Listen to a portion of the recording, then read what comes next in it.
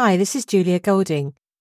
Are you looking for a way to find a gentle beginning to your life as a fantasy writer? Or maybe you're just wanting to brush up your existing skills, but you don't have time to come to a class. Well, we've devised for you the perfect beginner's course. You can find it on our website. The course is full of exciting chapters for you to take at your own pace, starting with packing your bag and setting out on an adventure. And over the course of the lessons, you'll learn to find a hero, gather allies, and get under your belt all the basic skills you'll need to write yourself your fantasy story. So why not have a look at this today and see if it suits you? And I look forward to meeting you in our chat room, which comes along with the course. So what are you waiting for? Time to pack your bag and get writing.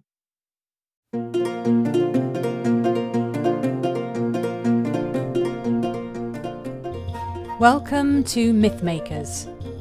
Mythmakers is the podcast for fantasy fans and creatives brought to you by the Oxford Centre for Fantasy. My name is Julia Golding, a writer and director of the Oxford Centre for Fantasy. In today's episode, we're going to be looking at why is Oxford, a city in the centre of England, a fantasy hotspot.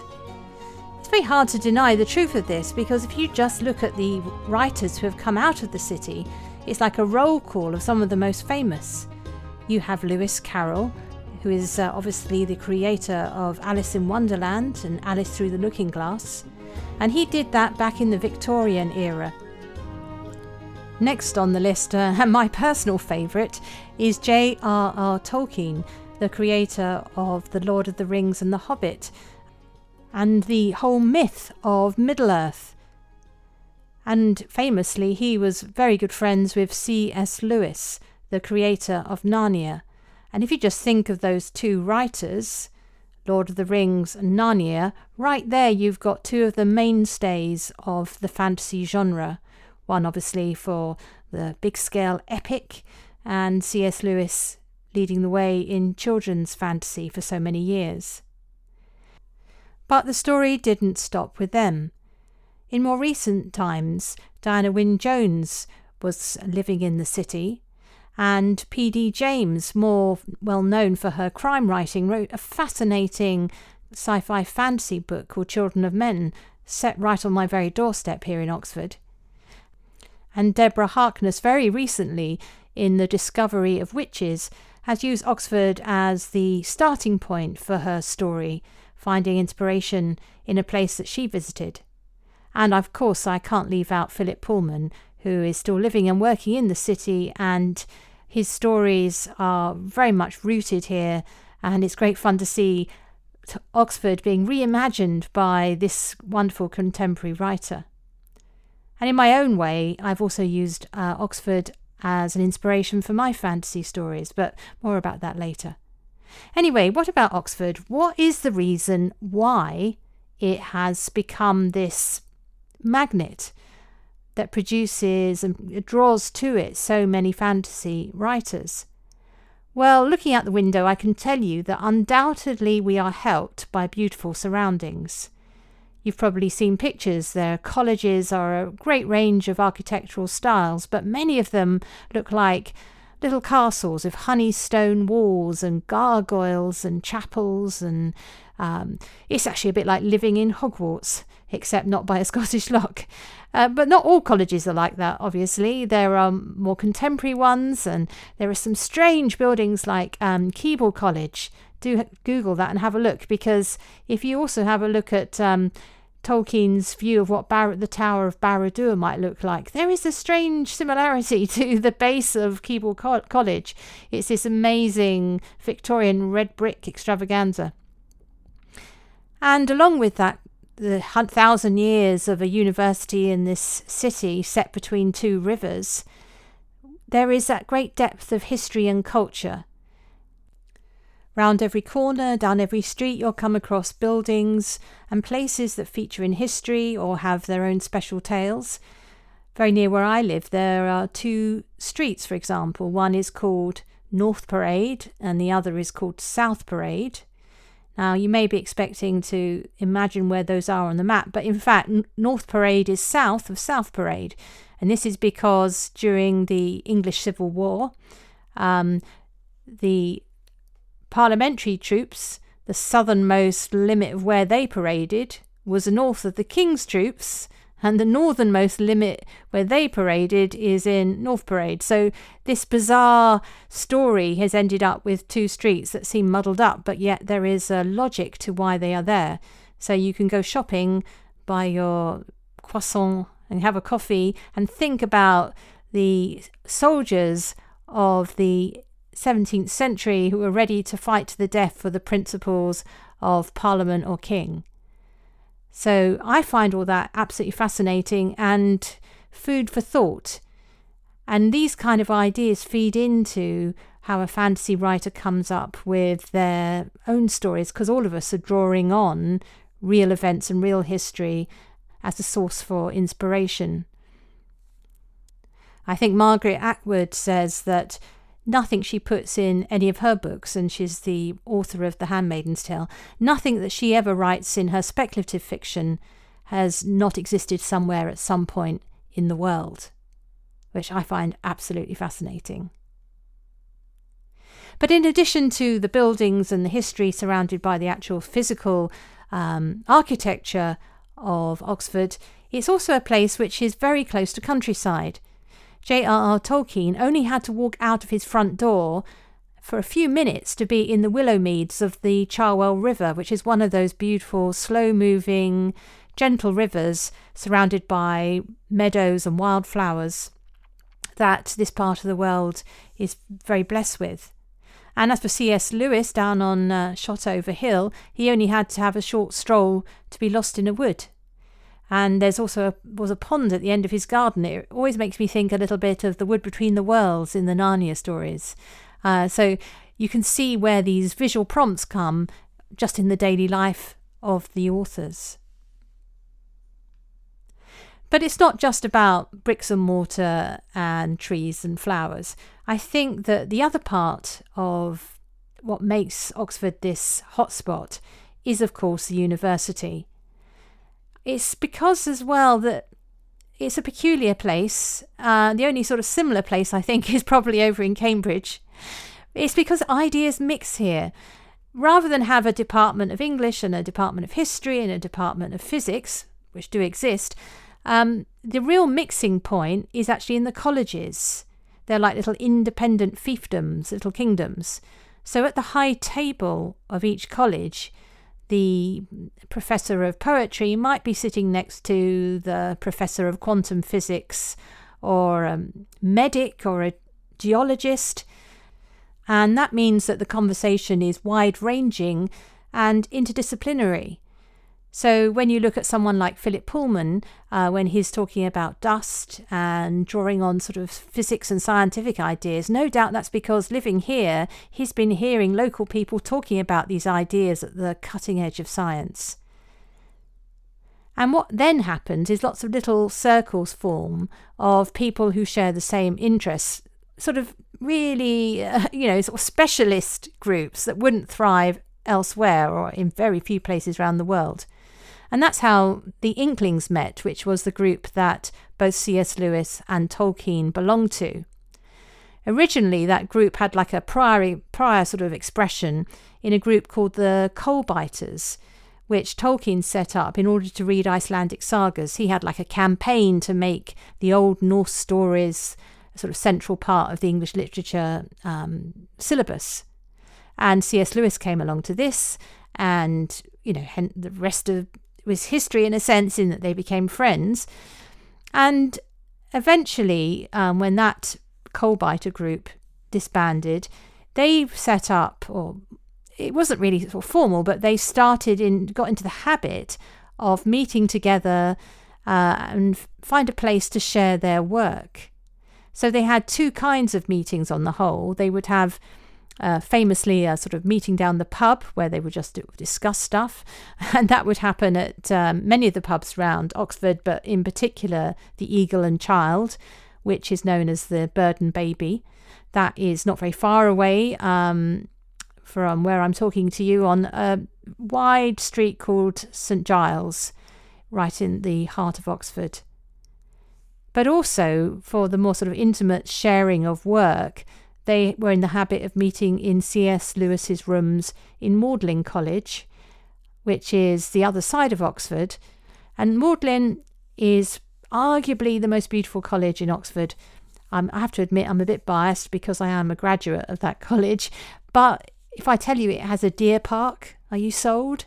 You can look out the window and see the college herd of deer. And it has beautiful, beautiful buildings. Anyway, C.S. Lewis had a room in what is called the New Building, though that also is very old. And they would gather and sit down of an evening once a week. And C.S. Lewis, after a while, would say, right, has anybody got anything they want to read? And off they would go. And it was meant to be robust discussion, but also to build people up and encourage them to write. And I think one of the success stories coming out of that is probably less well known.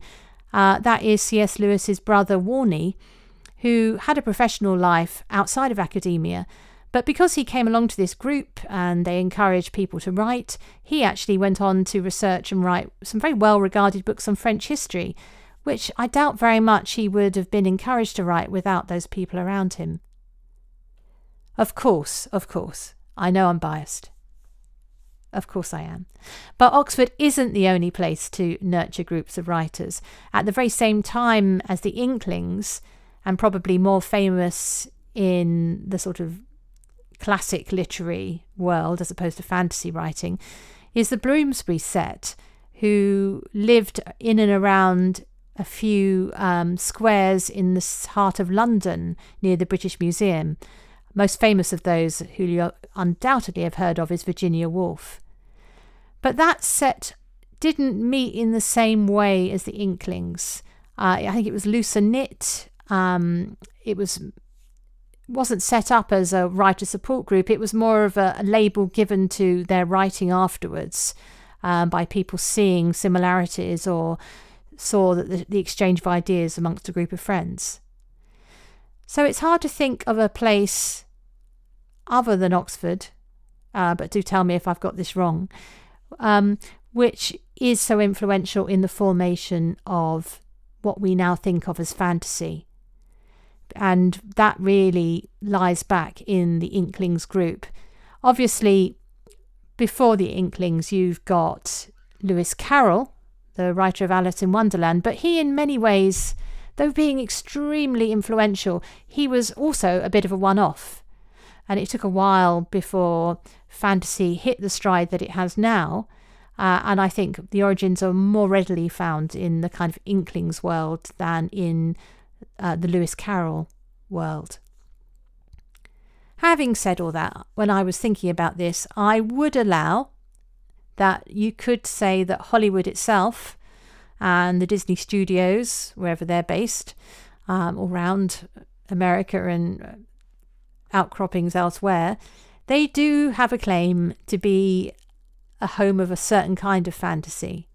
But I think that's another kind of discussion as to how much original writing is coming out of those places. I think more now than ever before. But screenwriting is a different skill and well worth looking at in its own right. Okay, so if I was going to come up with the top 5 reasons why Oxford is the hotspot, I think at the top of the list would definitely be the possibility here of a fellowship of like-minded people. C.S. Lewis told Charles Williams, another notable Inkling, who actually did most of his writing in London, where he was a publisher, before moving to Oxford during the Second World War. He was evacuated out here with his publishing house. But anyway, he said that to come to the Inklings and to belong to the Inklings, all you needed was a tendency to write and Christianity. That was enough to make the group gel and feel a safe space to share their stories and poetry. I think also you probably had to be a man, because it was very much that kind of time, that kind of world. All the Inklings were of that gender. But that was the norm in the academic circles of those days, so they probably didn't even question the fact that they were all men sitting in a room. Anyway, I'm interested in this idea of a safe space because I think that was key to how they functioned. And as the Inklings expert Diana Pawlak-Glyer in her book Bandersnatch points out, the Inklings lasted as long as that pact to keep it a safe space lasted.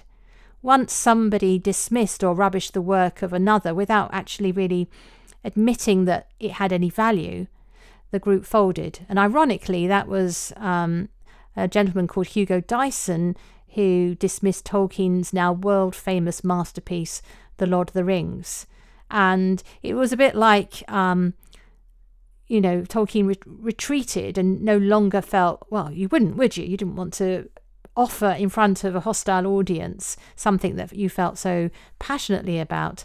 And once that compact was broken, the group kind of folded. But it did last for an impressively long length of time when you think about it. These were all busy people doing academic jobs, but yet they had this commitment for meeting together for almost 20 years. And I think fantasy in particular does need a place where it feels accepted and allowed to flourish, because fantasy, you're showing, it's like showing the inner workings of your mind, your wilder thoughts. All writing betrays the nature of the author, if you're being honest. But, are you going to feel comfortable admitting to that to somebody who you know is going to crush it and say, rubbish, don't tell me any more about elves, I've had enough. Anyway, what would you find in Oxford if you came here today? Well, there aren't so many professional gents, pipe-smoking gents, as in Tolkien's day, but there are a few. You still see them. The university regularly tops the international charts as the best place to study, with extremely clever people tackling cutting-edge issues like COVID vaccine research, treatment of COVID, quantum computing, cancer research. But it also has a strong arts tradition with wonderful writers in many fields such as English literature and history. How do I know this? Well, because living here, I have the great privilege of meeting people like this all over the place. It is really an extraordinary place once you're sort of part of the community. You can't go to a dinner party or stand at the school gate or go to a church meeting or whatever your place that you hang out, the tennis club or whatever, without finding out something wonderful and new once you get into conversation. And I'm really not joking about the school gate. I have a vivid recollection of when I was standing at the primary school gate with one of my children, so this is a few years ago now, talking with a mum who turned out to be she's a German lady, a very eminent mathematician, now a professor, winner of all sorts of prizes. And she happened to mention that she was researching into how knots behave in dimensions beyond 4. And I was absolutely fascinated. Apparently it's easier to undo them once you go into all these dimensions. This makes my brain sort of act like that knot, twisting in on itself. And of course I drag it down to my simplistic understanding of what that might mean. But my mind was challenged and expanded. And when I went on to write a fantasy series for children set in Oxford called Young Knights of the Round Table, which is published by Oxford University Press, one of the key ideas was how these multiple worlds work, like these multiple mathematical dimensions. So, it's a place where, if you keep your ears open, is always going to be challenging you and giving you fuel for your imagination. And I've realised that I haven't even started on the Bodleian Library. That's the name of the university library. This place crops up in so many stories because obviously writers are book lovers, and the idea of a library that goes down under your feet in the centre of Oxford, underneath all those colleges, and it also holds a copy of every book published in the UK, as well as many others, and priceless archives, including many of Tolkien's papers, by the way. But isn't that bewitching?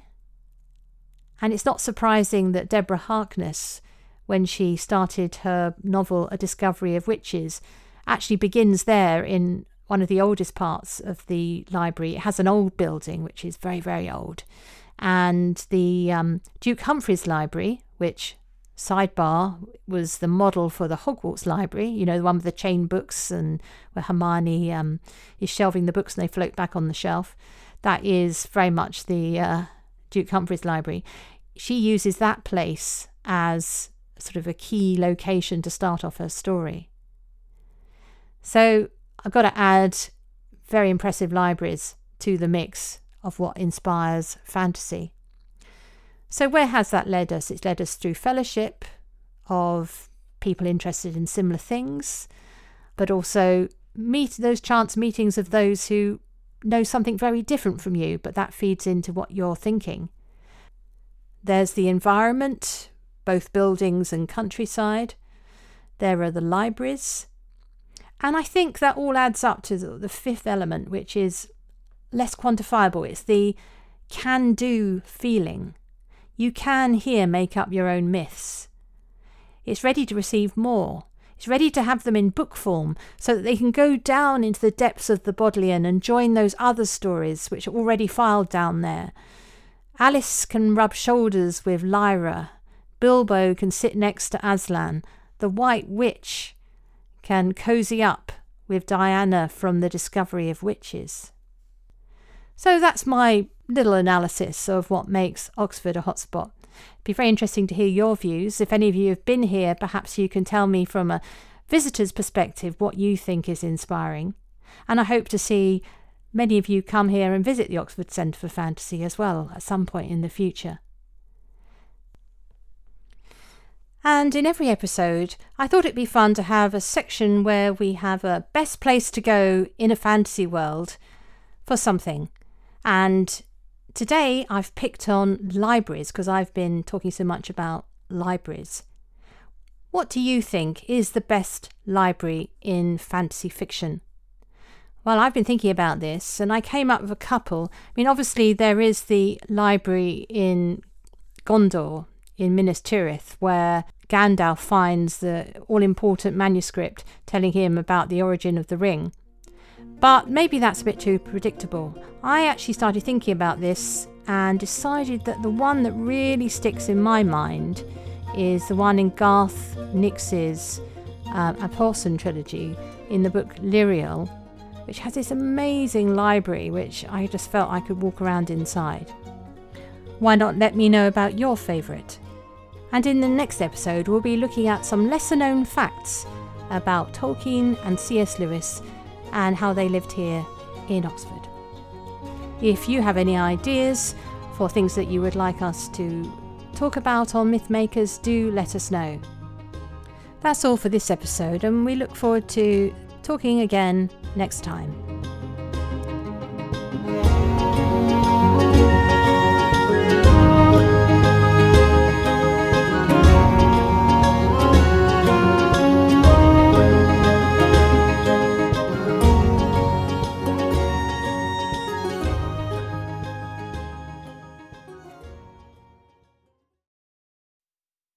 Hi, this is Julia Golding. Are you looking for a way to find a gentle beginning to your life as a fantasy writer? Or maybe you're just wanting to brush up your existing skills, but you don't have time to come to a class. Well, we've devised for you the perfect beginner's course. You can find it on our website. The course is full of exciting chapters for you to take at your own pace, starting with packing your bag and setting out on an adventure. And over the course of the lessons, you'll learn to find a hero, gather allies, and get under your belt all the basic skills you'll need to write yourself your fantasy story. So why not have a look at this today and see if it suits you? And I look forward to meeting you in our chat room, which comes along with the course. So what are you waiting for? Time to pack your bag and get writing.